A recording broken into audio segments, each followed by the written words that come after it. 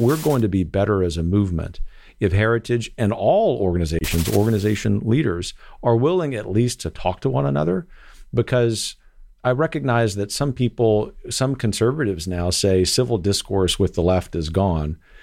I don't think civil discourse, if that happens to be true, and I'm not sure that it is, should be gone inside conservatism. Mm-hmm. And that is a real high priority of mine. I'm never going to change about that, because I'm a teacher at heart. I'm a Socratic teacher at heart. I love conversations. I love the debate. And that's really the key point, which is that as conservatives, we have to be more comfortable having civil disagreement about some of these real flashpoints.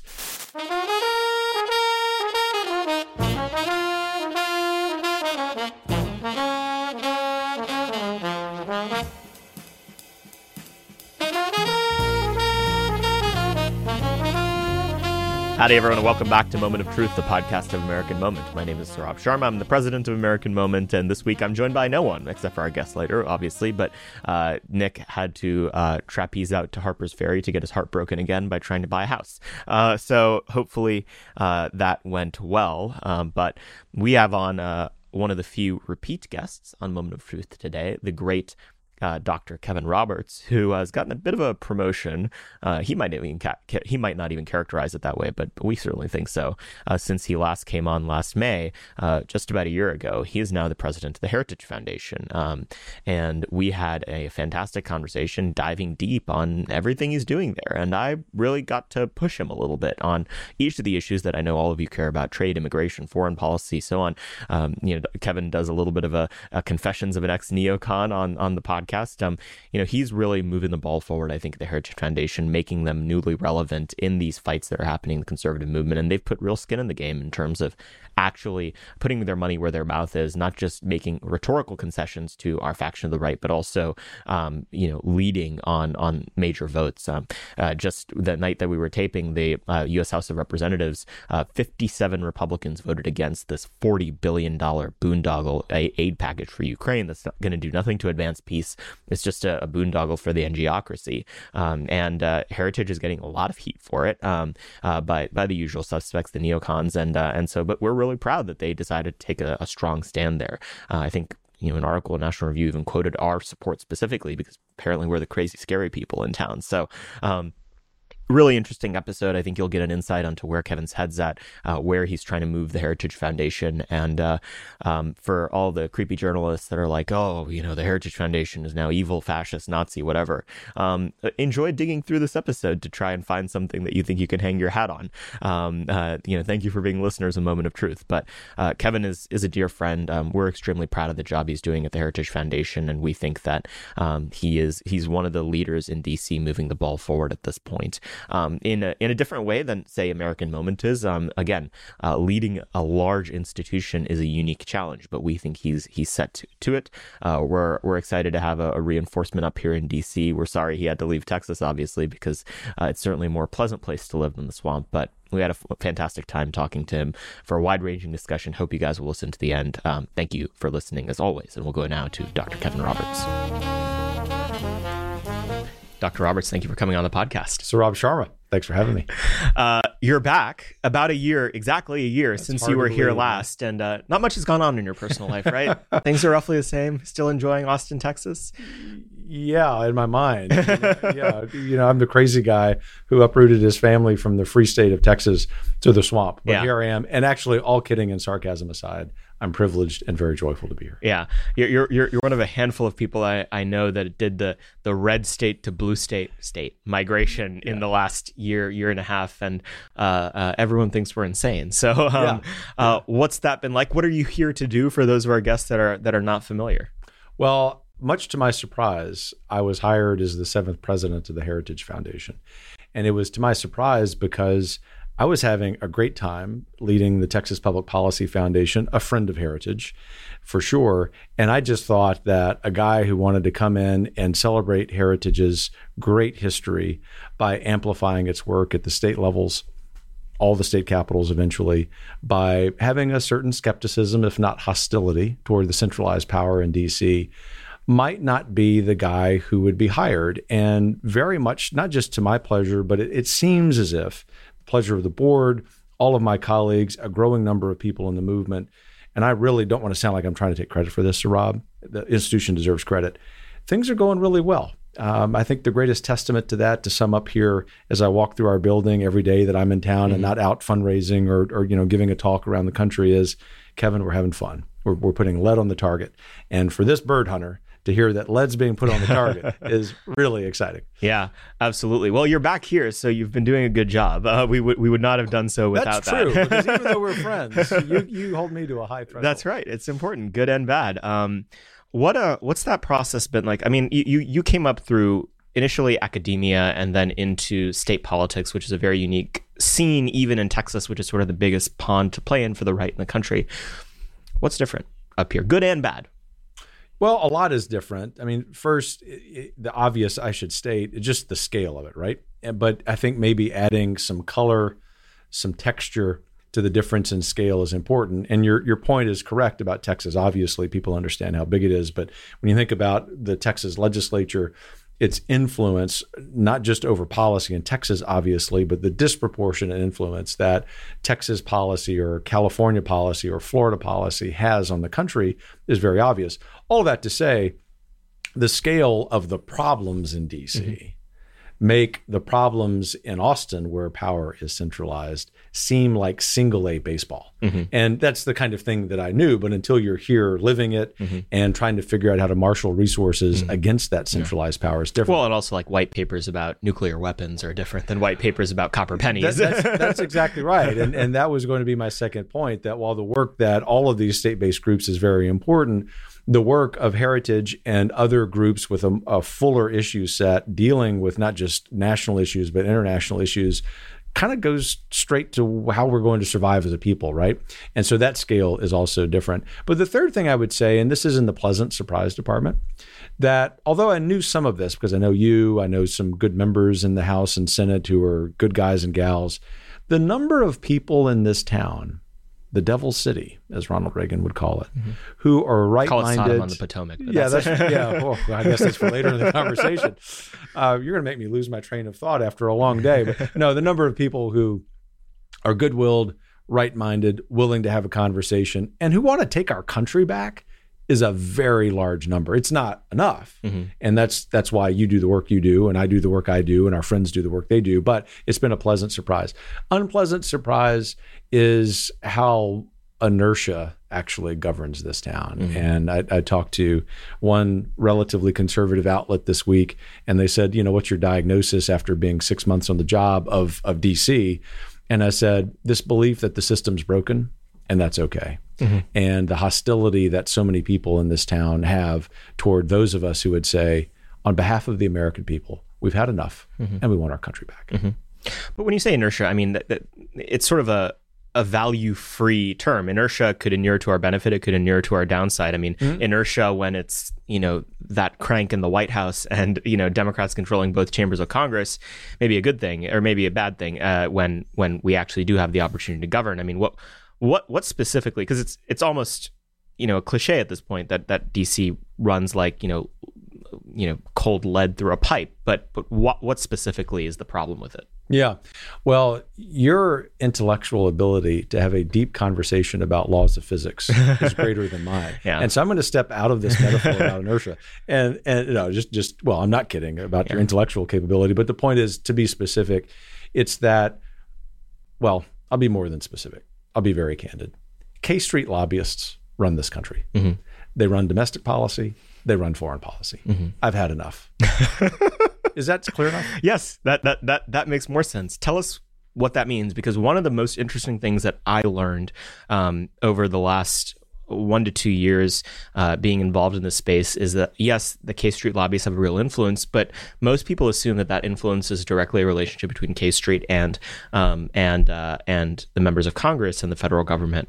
But that relationship also exists between what we think of as mission-driven 501c3 organizations. It also exists with otherwise ideologically motivated people. I mean, this was a big narrative that was around last year, and Heritage decided that enough was enough. Big tech companies were giving gobs and gobs of money to conservative nonprofits because they recognized that there was a way to launder their corporate agenda into an ideological one. So how does K Street's influence actually work in this town? Well, it's complicated, but I can explain at least parts of it very simply. K Street lobbyists, to state the obvious, have gobs of money, hundreds of millions of dollars, if not the low billions, if you start calculating it. And that would be a more accurate estimate, low billions. And what they do is actually set the policy. So I think what a lot of Americans across the political spectrum think about DC inertia is that there's this strange amalgam of members of Congress, their staff, committee staff, and K Street lobbyists, and they get together and they come up with these bad ideas. Actually, it's worse than that. Now, by the way, I'm an optimist, so I think we're going to solve this. But the first part of optimism is recognizing the problem in front of you.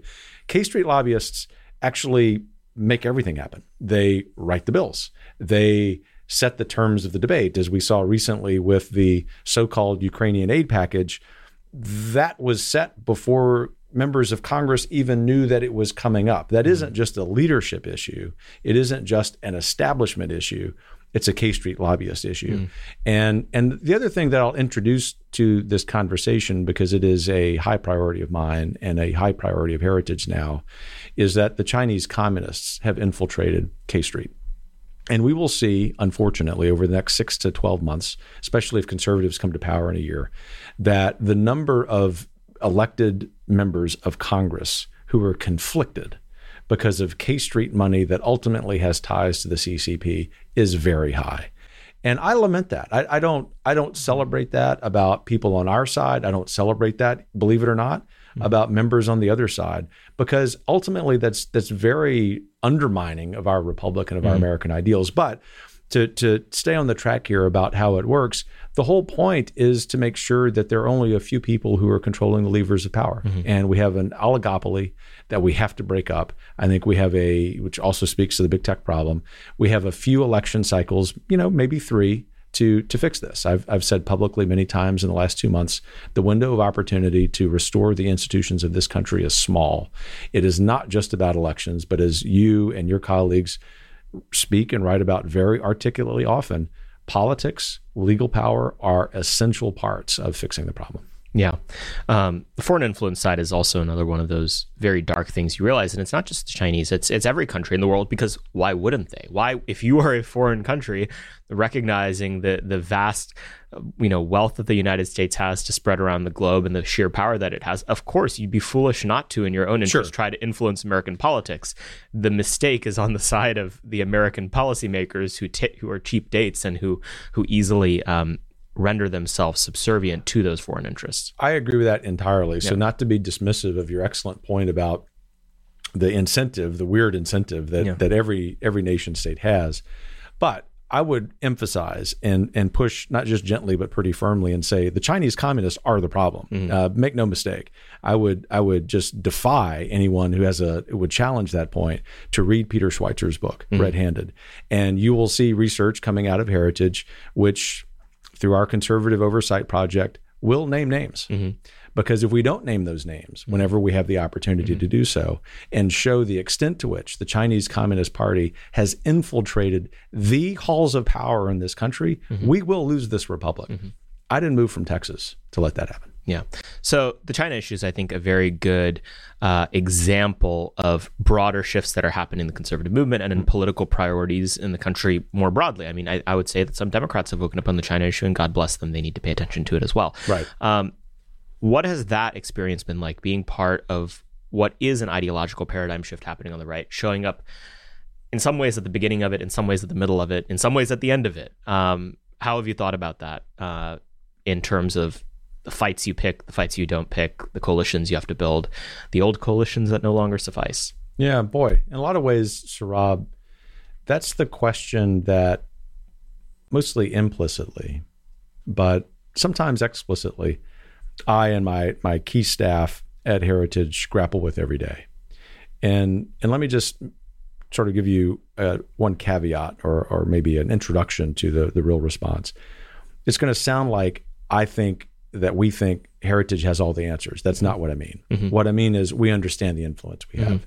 And we understand that the movement is shifting and that there are people who some of whom have been longtime friends of heritage who wonder what our influence is like. I get all that. All of that to say that we grapple with that question because we want to have as much influence as we can. First of all, with the movement, because those are our people. The movement is more fractured than it's ever been in my adult life. I think it probably was more fractured when I was a child in the 1970s, but say, for half a century, this is where we are. But for heritage in particular, we're trying to make sure that as we have a high priority of recohering the movement, that is done so not by us, especially I, wagging a finger and saying, you're wrong about that. You're violating the heritage position on that, but instead having conversations. And that sounds a little trite. In fact, it sounds even, maybe too meek. But what I mean by that is we're going to be better as a movement if heritage and all organization leaders are willing at least to talk to one another, because I recognize that some conservatives now say civil discourse with the left is gone. I don't think civil discourse, if that happens to be true, and I'm not sure that it is, should be gone inside conservatism. And that is a real high priority of mine. I'm never going to change about that because I'm a teacher at heart. I'm a Socratic teacher at heart. I love conversations. I love the debate. And that's really the key point, which is that as conservatives, we have to be more comfortable having civil disagreement about some of these real flashpoints.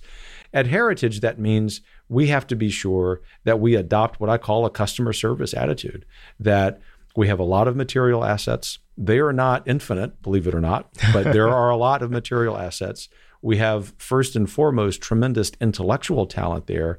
We want to be sure that we're involved in those conversations that matter for the future. I'm sure you will probe about some of the particular issues, but I think it's really important for me to hang on this point and emphasize the mindset that we have at Heritage, that we really need to be outward looking, hands open to the movement. What can we do to serve you? How can you help us be better? I think we have had some early victories. And by victories, I mean, unfortunately not legislative victories, although we have had a couple of those. We've killed some bad things, but far more important victories to sum up here in this conversation thread would be conversations with other movement leaders that, for whatever reason, weren't happening before I got there. So hats off, not just to my colleagues at Heritage, but especially, as they would say, to our colleagues across the movement who are willing to be engaged with us. You said that the conservative movement is fractured more than it ever has been, but that's sort of there's an element missing from that, and that's a noun and a verb. Someone fractured it, and they fractured it for they fractured it for a reason. Why do you think the conservative movement is fractured? What and what were the good reasons to do so, and what were maybe the bad reasons to do so? Well, the conservative movement has a natural tension inside it. It always has. In my lifetime, so in recent American history since the 1960s, that classic fissure is between fiscal conservatives and social conservatives. That's still very present. You can see evidence of that all the time, but there's a far more profound and actually intellectually serious fissure that's even more intentional. It's more thoughtful. That's not to say that the previous fissure had no thought in it, but this one is very intentional, because I think what people on the right see, is, some of them, that the American ideal, the very reason that those of us who call ourselves patriots say so, is not even worth adhering to. And these are conservatively minded people. They go about their lives that way. And so they would like to completely reorder American institutions. This is what Gordon Wood wrote about in his Pulitzer Prize winning history, and very fine history of the American Revolution, when he talked about the radicalism of the revolution. It wasn't the radicalism that might meet the eye, the violence, et cetera, in terms of warfare. It was the radicalism of completely upending old institutions and establishing new ones. This is the point, Sir Rob. That's a very intentional project. And I think that the good elements of that are that, as a bit of an intellectual historian, that rebirthing of our movement happens about twice a century. It's healthy, it's good, especially if the discourse can be at least respectful of some differences. I'm not sure that ours always is. I find that pretty abhorrent, frankly. And not just because I lead Heritage, I just think it's unproductive. So, let's have the confidence and the spine, to use a polite metaphor, to sit around and air our differences of opinion without thinking that, someone shouldn't even be around the table. But so the good part of it is the rebirth. The bad part is that conversation is happening in what I would argue is a very prolonged way, when policymakers need us to be advising them on what the proper way forward is. We're going to be in a wilderness as a country, even if we have a conservative majority in both houses of Congress next year for 2.5 more years. We have to take that time, and I believe we have that time as conservatives, to the extent we can, put together a policy agenda that represents principles on which we have 75, 80% agreement. If we don't do that, we're going to miss, I think, the last opportunity in this country's history to save the American Republic. I'm an optimist, not a fatalist, as you know, but I think that's what's at stake. And now, if I may, with a friend and a friendly audience, air of frustration. Okay. I hear a lot of criticisms about legacy institutions. And yet, when my colleagues and I are walking the halls of Congress, I don't see many other conservatives. I don't see many other representatives who are of the movement, who are good people, who are very vocal on Twitter, who are even trolls on Twitter. They're arguing for good policy and against bad policy. Put your money where your mouth is. Yeah. And I'm saying that to you. Yeah. I'm looking at you saying that. I mean that as a brother in the movement. Yeah. And I think that perhaps very early in my tenure as president of the Heritage Foundation, my colleagues and I may have earned the opportunity to say that, not out of arrogance, certainly not out of thinking we're perfect or that I am, but out of the reality that I can already count several instances of we, with just a couple of other conservative organizations, being the only ones in the trenches holding the line. That's not going to work for our conservative movement. And I would just encourage all of us to be better. Yeah. No, I entirely agree with that. And it's one of the most frustrating parts of at least the job that I do, is that, maybe being an organization that identifies more with the dissidents in the space who found the old conservative movement unsatisfactory, is that, we now get accused of selling out because we are here. And it's like, okay, like there's not, sort of the logical consequence of the there problem. cannot be a virtue in just self-aggrandizement, in just right. being a sort of making an idol out of how great your own ideas are, but not actually having any impact. That can't be the way that policy and politics is done. And so, again, it's I think that movements earn the right to make the justifiable concessions that actually being part of the process of wielding and using power is. And, to the extent that legacy institutions lost that credibility, it was for good reasons, but that people who claim to be reformers should be given a chance. And I think you've done a very good job so far. Well, I was, as you know, not trying to elicit that praise, but just to say in what I find to be a very comfortable forum because of our friendship, which includes the candor that comes with friendship, right? Both ways. But also, knowing many people in your audience, I'm a listener, that I feel comfortable airing that, knowing, I think, to the point you just made, people know I'm not condemning anybody. Heritage is not condemning anybody. I'm just saying we and others in this city, which unfortunately has a disproportionate amount of power, this city, we're fighting the good fight. And we're very happy to hear about ways we can be better. But we need people to arrive to help us fight the fight so that these mostly intellectual conversations about the future of conservatism actually matter. Now you're saying we can't just write essays at each other until we all die? From this PhD, that's exactly what I'm saying. You decided. Now you're trying to trigger me.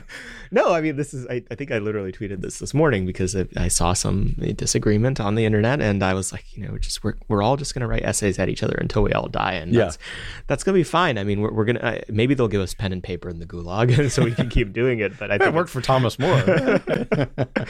Yeah, until they decapitate us. So, okay, let's get down into the practical questions here, because for appropriate reasons, we haven't been naming names on all of the figures that frustrate us, but I think we can name names on specific policy issues in terms of what those issues are. So let's start with foreign policy. You mentioned the Ukraine aid package. When President Trump was elected in 2015-16, he was one person on stage who said the Iraq war was a mistake and that we should end endless wars. No one else on that stage agreed with him except for Rand Paul, who is patriotically just today standing against the package and holding it up in the Senate.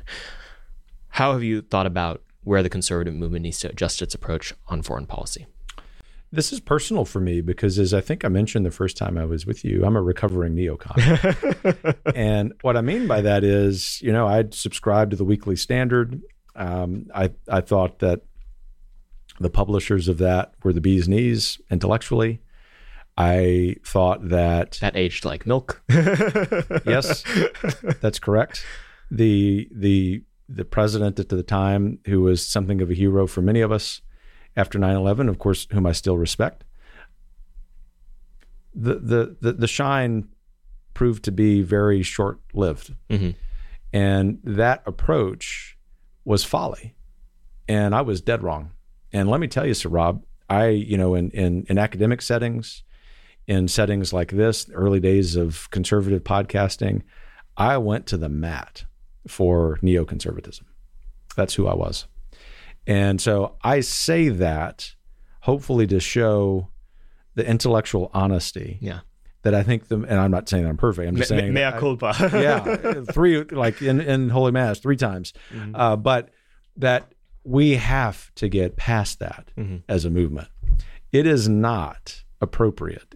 It is not effective for American foreign policy to invert the questions we need to be asking.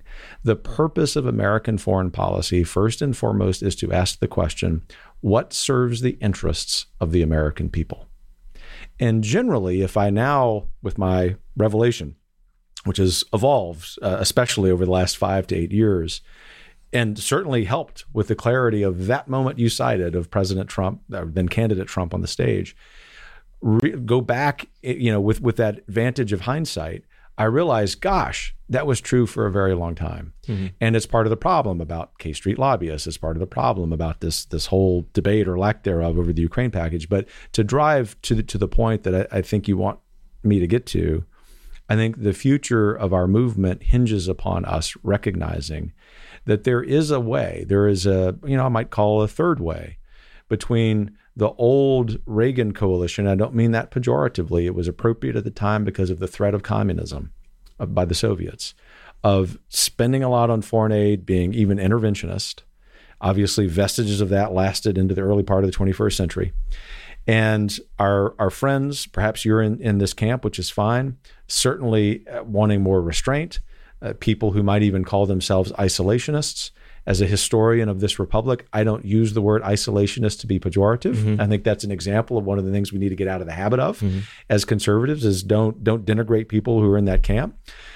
There's a third way, which is we can borrow the best elements of both of those. And I actually think that President Trump was doing a pretty good job of that. I think historically, he will be judged very well by the few remaining intellectually honest historians. So for us as historians, and especially for us at Heritage, because we cover every issue in domestic policy and foreign policy, that's a shift, right?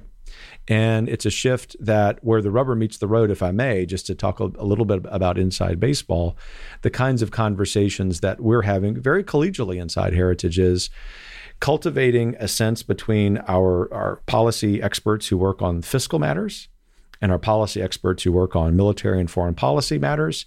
And they have the charge from me and our new executive vice president, Derek Morgan, longtime Heritage alum I recruited back, to say, look, we're all for a very strong American military. That's in the interests of the American people.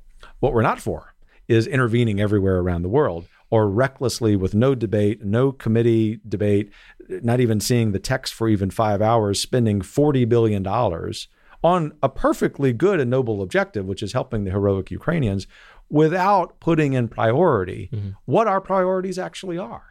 And I think that's the kind of legacy that this emerging conservative consensus can have.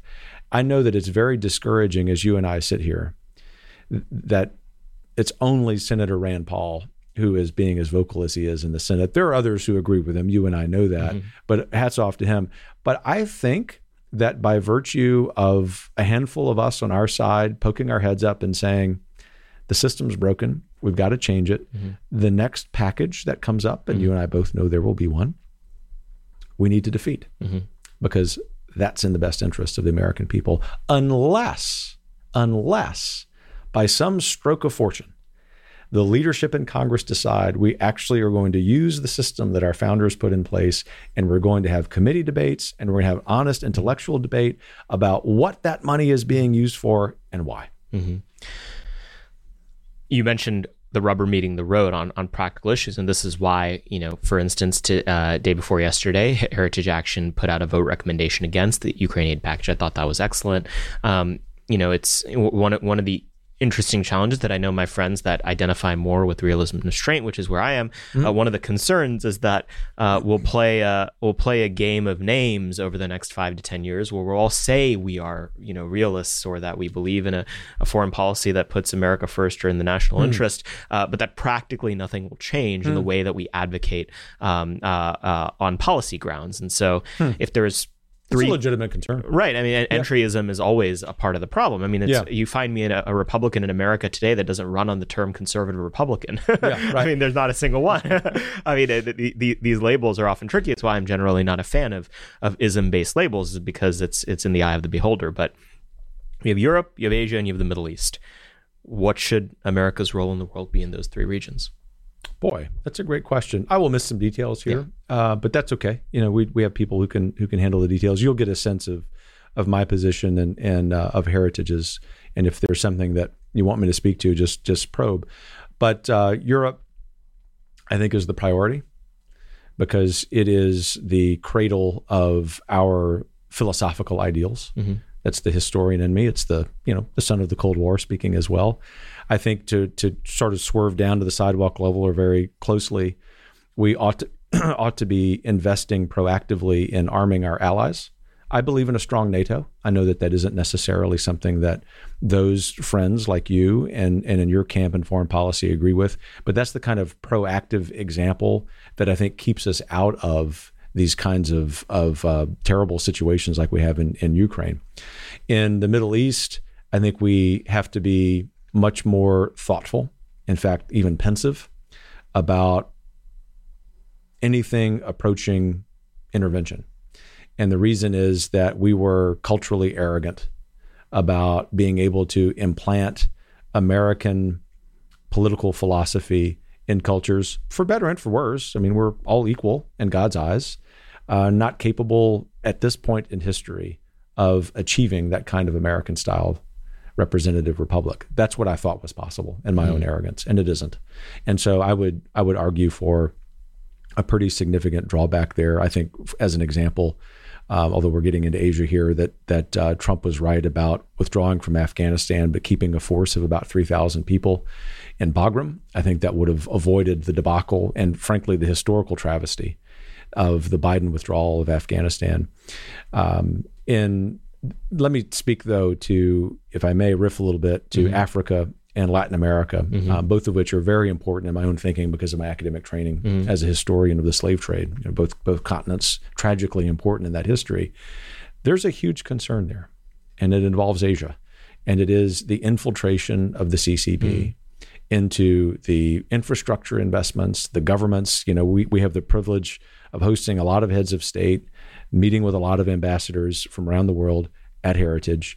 And while I'll keep the off-the-record conversations that way, I can speak to the aggregate, which is that not only is that a problem, they're so fearful of speaking about it that it continues apace, the infiltration of the CCP. American foreign policy needs to put at the top of the list, the priority, that the defining foreign policy issue for us in the interest of the American people is defeating the Chinese Communist Party. And that means not only being willing to dramatically increase our military aid, the right military aid to Taiwan, not what K Street says, but also to do the same for those countries like Guatemala in Latin America, like Somaliland in Africa, who are willing to fight them. But those countries in Latin America and Africa specifically, there's no hot war likely to come to their shores between the United States and China. The offer that's being put before them is, the sort of NGO State Department apparatus on the American side that wants to push particular cultural values on them. And, in their eyes, those nice Chinese diplomats coming to build them a port. That's right. The calculation they're making, I would say right now, we're on the bad side of. We're not poised to win that calculation for poor countries that just want infrastructure. Well, until and unless our State Department stops spending tens of billions of dollars, if not a few $100 billion, on what is a woke agenda. I mean, I know that sounds like very trite, overused phrase, but that is what it is. And your framing is very astute.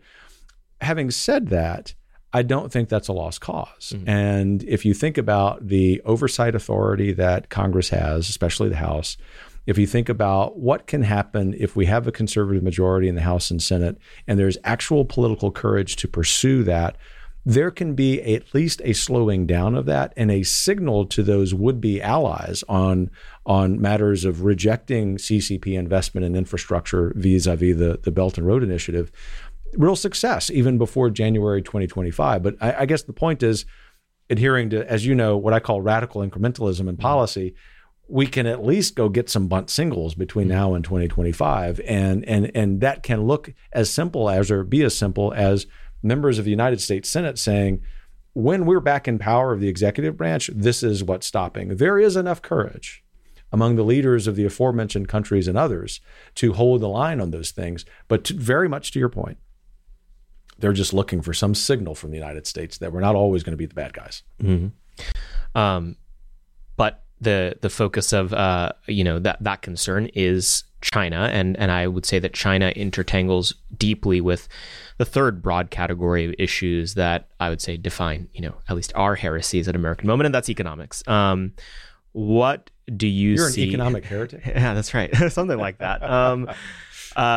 There's many elements to what this means. It can mean our trade policy. It can mean things like welfare. It can mean even the ways we think about domestic industrial production. How are you thinking about the ways that the right needs to update its thinking on economics? Well, my new colleague and longtime acquaintance, Roger Severino, who's back at Heritage as the vice president of our domestic policy, one of the most senior positions in our organization, says it really well. And keep in mind, Roger's job is to help articulate our policy on all of domestic policy, including economic matters, fiscal matters. So he's got a really big staff of really smart people. He says it well when he says, we have a tendency, or we've had a tendency in American conservatism since the late 50s, early 60s, 1950s, early 1960s, to think of humans as economic beings first. When in fact, as I know from my reading, for example, of the early free market work of the monks of Salamanca in the 1200s, and in fact, but I won't go all academic on you, and I know as an Aristotelian, to say nothing of being what I know as a Christian, we are social beings first. And the free market has emerged from that. Mm-hmm. And so as a historian, one of the things I insist on is getting our chronology right. And we're getting our chronology right in the conservative movement. I actually think in a relatively short amount of time, since very thoughtful people in the movement, yourself included, said we've got to update this thinking. It's not proper. We need to be thoughtful about it, respectful of others who've got some differences of opinion, but we've got to get to a new understanding. We're not quite there yet as a movement, but I think we've made significant strides. And I can tell you inside Heritage, that conversation, which the world knows is happening, or the conservative world knows is happening, has been collegial. It's been well-intentioned.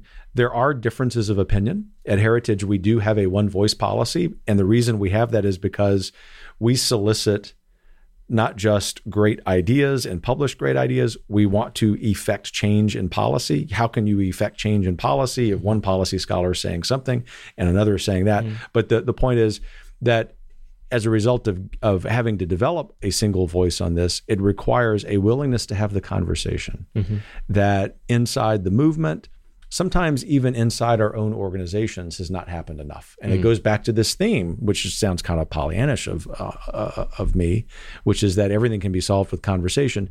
A lot can be solved and resolved with fruitful conversation, where the objective is to reach a consensus. The point is, to sum up, I think as a movement, we're on the brink of that consensus. There will be outliers who say, nope, libertarian friends, man is an economic being. Anything that happens socially is, just a bonus. That is just a complete fallacy. It's historically wrong. It's philosophically wrong. I say that respectfully, but part of charity is being candid, and we have to understand that Roger Severino's right.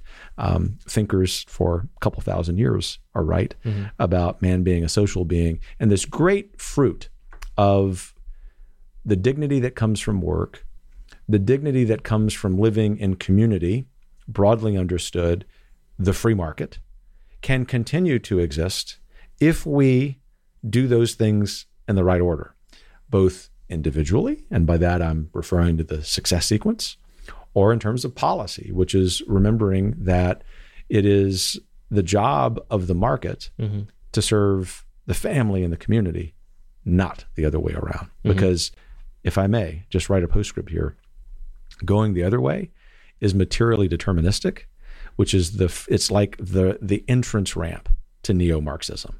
And so philosophically, we have to be pristine in our thinking and be very well aware of entrance ramps we should not take. So, like with the foreign policy issue, a very fine statement, but practical upshots. So you keep wanting me to be practical. What is this about? Well, look, I mean, you decided to come to DC with a PhD, and we just don't do that sort of stuff here in terms of. No, you're kidding. I'm just kidding. You're right. But I think it is helpful here, because I think that, what critics would say is that you can say that man is a social creature first, and we have to care for their spiritual success just as much as their economic, et cetera, et cetera. However, that is all fine and good, as long as it actually affects changes on how we think about concrete policy areas. So, for instance, on trade, I'm on the record as believing that trading policy for the last 30 to 40 years has been a disaster, that we systematically deindustrialized the country, made ourselves less secure, less prosperous, and less free in the process. And a lot of it has to do with China. And I would argue that to the extent that we should have concerns about China, that it should primarily focus on the complete lack of economic independence we have vis-a-vis them, as opposed to primarily focusing on security threats. But there's a balance to be had there. What say you about trade? I really want to engage you on this China comment, but I'm gonna answer your, and I think it would mostly be agreement. Yeah. But there's a disagreement between us, which is fine. Yeah. We will always be friends. On trade, I think that free trade is a noble objective. It's certainly mine. It's certainly Heritage's. The problem is that so few countries actually practice free trade, and therefore they've taken advantage of America's goodwill, but also the belief by some folks in America that we can turn other countries like communist China into looking like us. That's arrogant. I'm going to sort of go back to a point I made earlier. Trade policy, I think the default... No country with McDonald's have ever gone to war except when they started doing so about 5 or 10 years ago. That's right. Yeah, just unprecedented until then. Trade policy needs to reflect the belief in the United States and in other countries that man should behave freely economically. Having said that, just to be really, really blunt, the globalization project needs to come to an end. It has not served America well. Where I suspect, in fact, more than suspect, I know that there's some policy daylight between you and me, which is fine, is that I wouldn't therefore say the way the policy that should be implemented by Congress is what I think you, but certainly some of our friends call family policy, because I think that actually just continues the concentration of power in DC and actually dislodges, it displaces the very organic things that happen when government is out of the way. But I wanted to hang on that point because I'm not a libertarian. I'm a conservative. And that means just one of the defining characteristics of that is that trade policy, free market belief flows from getting community right first. more to say there, but it would be a screed about the regulatory state, which would sound far afield, but is directly related to this. You said the globalization project has to come to an end, and that is built off of the recognition that there are things that have gone awry, off kilter. Yeah. Do we have a job to play in not just stopping the deviation, but righting the ship by returning? If let's put it to a concrete sentence. If we globalize too much of our supply chains, yes, we should stop globalizing them more. Should we deglobalize them? Should we try to bring them back? And what are we willing to do? What in your mind is appropriate to do in order to make that happen? Deglobalization sounds scary as hell to me. I have a great fear of the unknown, and I think legitimately, as a conservative. Buckley, Kirk, Burke would remind us of that caution. But let me be as specific as I can. What deglobalization sounds like to me in practice, given the current political and policy situation in D.C., is the creation of perhaps well-intentioned, grant that, well-intentioned programs to fix it, when in fact, I have such a faith in the American people still, and I have such a confidence because of what history tells me of what happens when you let a free people be free, that in fact, the best path to deglobalization, not to be dismissive toward your idea, is letting people do that. Are there some discrete policies we need to change, certain trade agreements with countries? Sure, that's the kind of thing that I think you'll see Heritage be much more explicit on or working on. But let me be really specific and invite a dynamic that's extraordinarily relevant and we've not mentioned, in the concept of the Green New Deal. Basically, people, your listeners, need to understand, if they've not connected these dots in spite of their intellect, that globalization, the Green New Deal, climate change is all about, they're all connected, and it's all about continuing the project of globalization. It's very little, if anything, to do with so-called climate change. It's not a screed against climate change, which I would be very confident to do, but it is actually more relevant to the conversation thread you and I are having. If the United States wants to correct the excesses of globalization that have harmed communities, that have, in fact, deindustrialized very important communities in this country, the best way it can do so is to reject the ill fruit, the rotten fruit of the Green New Deal, not just domestically, but in the so-called investments we're making around the world. To go back to your point about some of the woke agenda of the State Department. The Green New Deal side of it is very interesting, because I remember when Alexandria Ocasio-Cortez first unveiled it, one of my board members actually made a very good point, which is, he regularly has phone calls with members of Congress, and, they ask him for advice on how, it was Ryan Girdusky. He wrote the They're Not Listening book on the Nationalist Populist Revolution. And he has a standard riff, which is when Republican members of Congress call him, he asks, what's your vision? What's your vision for the country in 5 years, in 10 years, in 50? And they start drooling. They have no idea how to answer that question, because it's not a question that they have been taught to even ask. That's right. AOC has an answer for it. She does. And yes, there is the dystopic vision that we recognize is reality, but there's also those Art Deco posters that she's generated for it that look great. I mean, there is an aesthetic, a cohesive aesthetic and moral vision to her view of the world that most conservatives seem unable to fathom, for some good reasons, a view of pluralism that is appropriate, but also, I would argue, for reasons of imaginative poverty. And that's one of the things that I find frustrating, is that the closest thing we ever got to it was like Contract for America in the 1990s, and that's why every time we come up with a new policy agenda, or try to every 5 years, some tweak on that exact word, because we're trying to go back to that one moment where it felt like we had that agenda. How do you think about that? Man, that's another astute comment. And if you weren't being astute, I would say that too. So I really mean that. Well, there are a lot of ways I would like to react to that, but I just stick with me for a minute here. My initial reaction is twofold. The first is, in my lifetime, there have been only two instances, and you cite one, the Contract with America, when I have thought that conservatives were being imaginative, to borrow the phrase of T.S. Eliot and Kirk. The other was Reagan. Reagan was a master of painting a vision, and it wasn't just because he was a good communicator and a decent actor. It's because he believed it. I mean, to his core.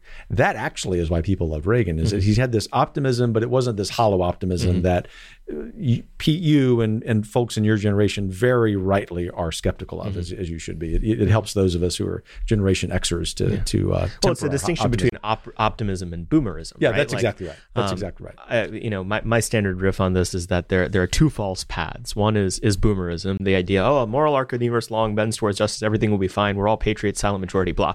No, like at the end of the day, like there is no reason to believe that victory is predetermined. That's the very quickest, most devastating critique of that I've ever heard. Well, but it's so endemic. It is.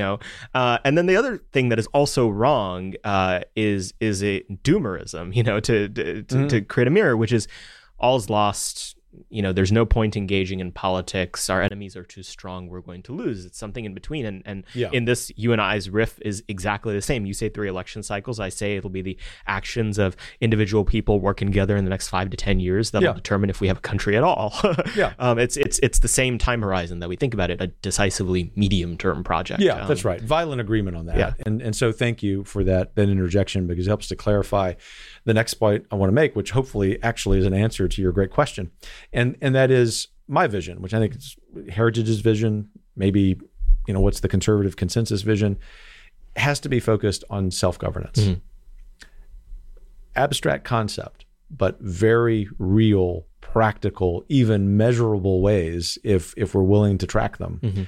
And we have to, by the end of the 2020s, let's say, to take a medium-term horizon, say that on January 1st, 2030, we look back and say, since 2022, even though we have more work to do, we actually have, through policy work, through a restoration of more federalism, through dismantling the regulatory state, ending the U.S. Department of Education, begun to see Americans have more self-governance. And so, just to use what I hope would be a hypothetical, if there would be a pandemic on the order of COVID, that actually more Americans are pushing back against that earlier in the pandemic, rather than just acquiescing as a majority of Americans did.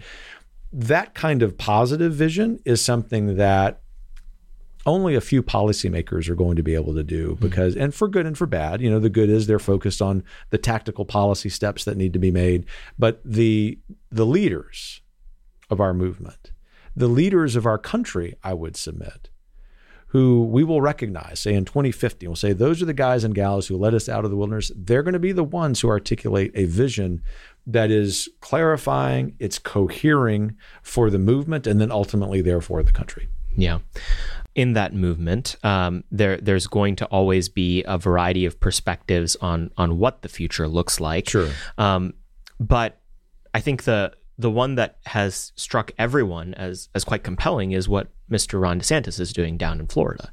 That has been, in my political lifetime, the most authentic expression of what living under right-wing governance would look like, much more than anything you and I have experienced in Texas, I would say. And you I agree with you 100%. Are both on the record, and you have been freed as of late to be even more on the record of our frustrations with what Texas legislature is often. You've noticed that. Do. Yes, indeed. And in fact, you did it even in your last few months at TPPF, which I appreciated.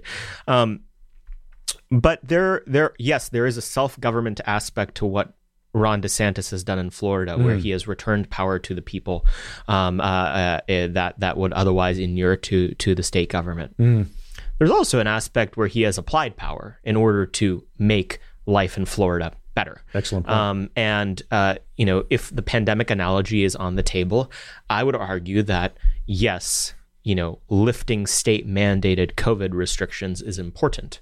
I would argue that just as much of living in what feels like normal civilization, which is what I think the American people have earned, is saying, sorry, corporate mandates where every building you enter that's not a federal building, you have to put on a mask, or the requirements that you have to be vaccinated with a vaccine you may not want to take in order to be employed basically anywhere, that is equally a part of what not only the base wants, but what would be right and just as part of that governing agenda. Self-government's an easy argument. What are the applications of power that have to be part of it as well? Yeah, let me first of all agree with you that Governor DeSantis should be applauded for a lot of things. I think he's the leading governor right now in terms of implementing conservative vision. But the thing I really want to emphasize is you're totally right that he is doing something that far too many Republican governors have been unwilling to do, and that's wield the power they have. I think one of the great lessons that I've taken from what's called the New Right collectively is that it isn't just, our project isn't just about returning power to the people, but that we have a lot of corrections to make policy-wise, but also, I mean, even like philosophically, Saurabh, and what DeSantis is getting at by taking on Disney, no political consultant would have told him to do that, would have advised him to do that, is wielding the power he has. He happens to know he has it, not by polls, but because he understands what his people believe, and not just his people being conservatives, but just common sense people. And I would just say for any libertarian friends listening to this, if I may take a 35-second tangent, please. It is remarkable to me in a negative way that our applause of DeSantis leading the effort to end the corporate subsidies, what libertarians rightly call crony corporatism, is somehow no longer celebrated by some libertarians, when that is the ultimate objective of libertarians, to level the playing field. Why? Because they're far more interested, this is all relevant, to celebrating a disordered understanding of marriage and the human person. That's become sort of the project for some libertarians. DeSantis gets all of that. Yeah. And I actually think not only will he continue to be very successful politically, careful to say, I can't give endorsements, so it's not an endorsement. It's a cultural endorsement. This is the kind of guy that the great thinkers, conservative thinkers of the 20th century, I think would really be celebrating when they were remarking about imaginative conservatism, that we have to imagine a much better society. And it isn't just limited government and free market principles and deregulation. Those are means to the end. And the end is not freedom. The end is human flourishing. There's a lot of policy correction that has to happen. And some of it's, I mean, a friend of mine, actually a Heritage Action alum who's in law school now, told me this riff the other day. He said, if you were to listen to some libertarians, especially the corporate types, you would think that you're not allowed to do policy if you have a reason for it. That's essentially the argument they're making against Ron DeSantis is you can't lift the corporate subsidy for a reason you care about. It can only be on sort of neutral, bloodless, sort of bean counter grounds. You can't do it because that this entity or this class has systematically been oppressive to an entire half of the country. And I think that's right. And Ron DeSantis is someone who, unlike many, it feels like leading lights in conservatism, recognize that politics exists, that it's okay to do things for political reasons, and it feels like so much of the almost Talmudic way we study conservatism in Washington is designed to beat that instinct out of people, to beat political instincts out of them, and sometimes that happens in good ways, in terms of you can't be clientelist in your politics, but also in bad ways, which is essentially makes us meek in the face of a left that is fully willing to use every tool available to it. Completely. And a principled walk into the gulag is something I'm not very interested in. No. I want to go down fighting. Right. And so the fourth element to this that I think ties all of it together, and I've cognized the elements of this agenda. Cognized? Is that really a verb? Yes, absolutely. Okay. Right. I've cognized the elements of this agenda. Trade, immigration, foreign policy, I think have been three very important ones, but I think the fourth is culture. If there is one way that is undeniable that the country today is different than it was 40 years ago when the conservative movement was originally conceived, is that conservatives went from the dominant force in cultural life to a dissident force in cultural life. Yeah, that's right. What has to change in our approach to politics to adjust for that reality? Well, the answer is controversial.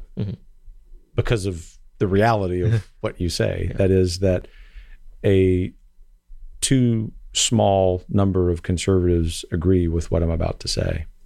And it is that we've given up on our ultimate project, philosophically, and in terms of policy, and that's defending who the human person is. We are literally redefining the human person. And conservatives not only have acquiesced to that, we're complicit in it. And we're complicit in it because of an egregious and tragic and evil lack of courage. And it is reprehensible to me and to all of us at Heritage that there are boys and girls who are being savaged physically by their own parents because of misguided policies that have the blessing of very poorly intentioned people, including some in political power. Therefore, to fix that, we have to have more leaders like Governor DeSantis who understand that it's not only a tragedy, that would be reason enough to fix it. It's evil, but that we can't continue as a republic just demographically with that kind of thing going, because there's yet another very related problem to that. Pope Paul wrote about this in the 1960s to continue to be controversial in this wonderful encyclical, Humanae Vitae, and that is that people aren't having enough children. And until and unless the United States of America, liberals, conservatives, Democrats, Republicans, people who love heritage, hate heritage, love me, hate me, recognize the reality of that, anything we're doing in policy and in the law is useless. Well, Nick's on it. He's got one on the way. Yes, that's right.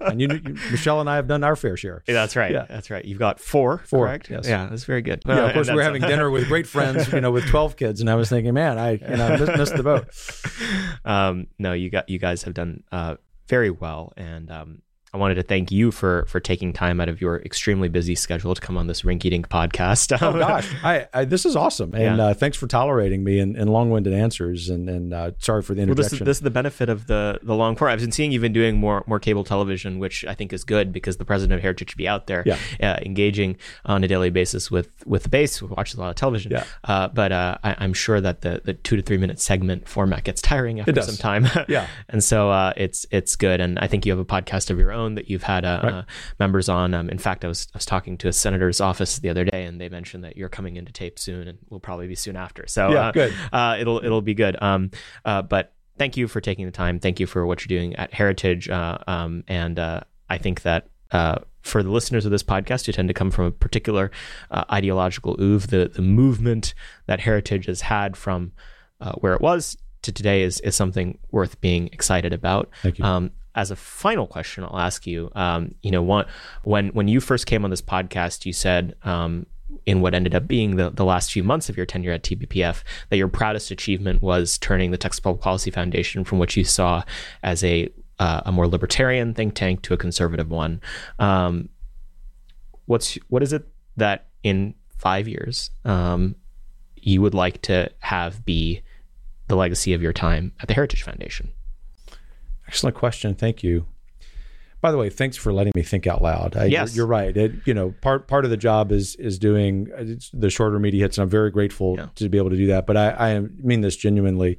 As you can tell from my responses, I like this opportunity with you. But to answer your question, success for us 5 years from now, speaking internally, and I appreciate the opportunity to do that, would be that all those perceptions that are out there about Heritage being conservative Inc., about having institutional hubris, about being focused on the wrong questions at the wrong time, that internally we know because of steps that we've taken with wonderful people. I'm going to be really clear about that. Wonderful colleagues have worked, and that we can be sitting around our monthly staff meeting, which I've instituted, town hall meetings where people can ask whatever questions are on their mind, and we can say we did it. And what it would be is that, not that we expect people in the movement to say we're perfect. That's not the nature of conservatives. That's okay. But to say, man, when we want to go charge that policy hill, when we want to go charge that cultural hill, when we want to go elevate a new innovative idea in the movement, and we need assistance, we know that all we have to do is ask Heritage the question, and automatically the answer is yes. It's a good vision. It is. Dr. Roberts, thank you for coming on the podcast. Thank you, my friend. Told you guys that would be pretty interesting. We hope you enjoyed it. As always, please make sure to rate and review this podcast. 5 stars really helps us in all of the rankings. You can be sure to watch the video version of this on YouTube or Rumble. And you can also follow us all on social media at ammoment.org on most platforms, Facebook, Instagram, Twitter, Getter, etc. Thank you guys as always for listening. We really appreciate it. Go to AmericanMoment.org to find everything we have cooking, and we will see you guys next week. Moment of Truth is an American Moment Studios production filmed at the Conservative Partnership Center. Our podcast is produced and edited by Jake Mercier and Jared Cummings.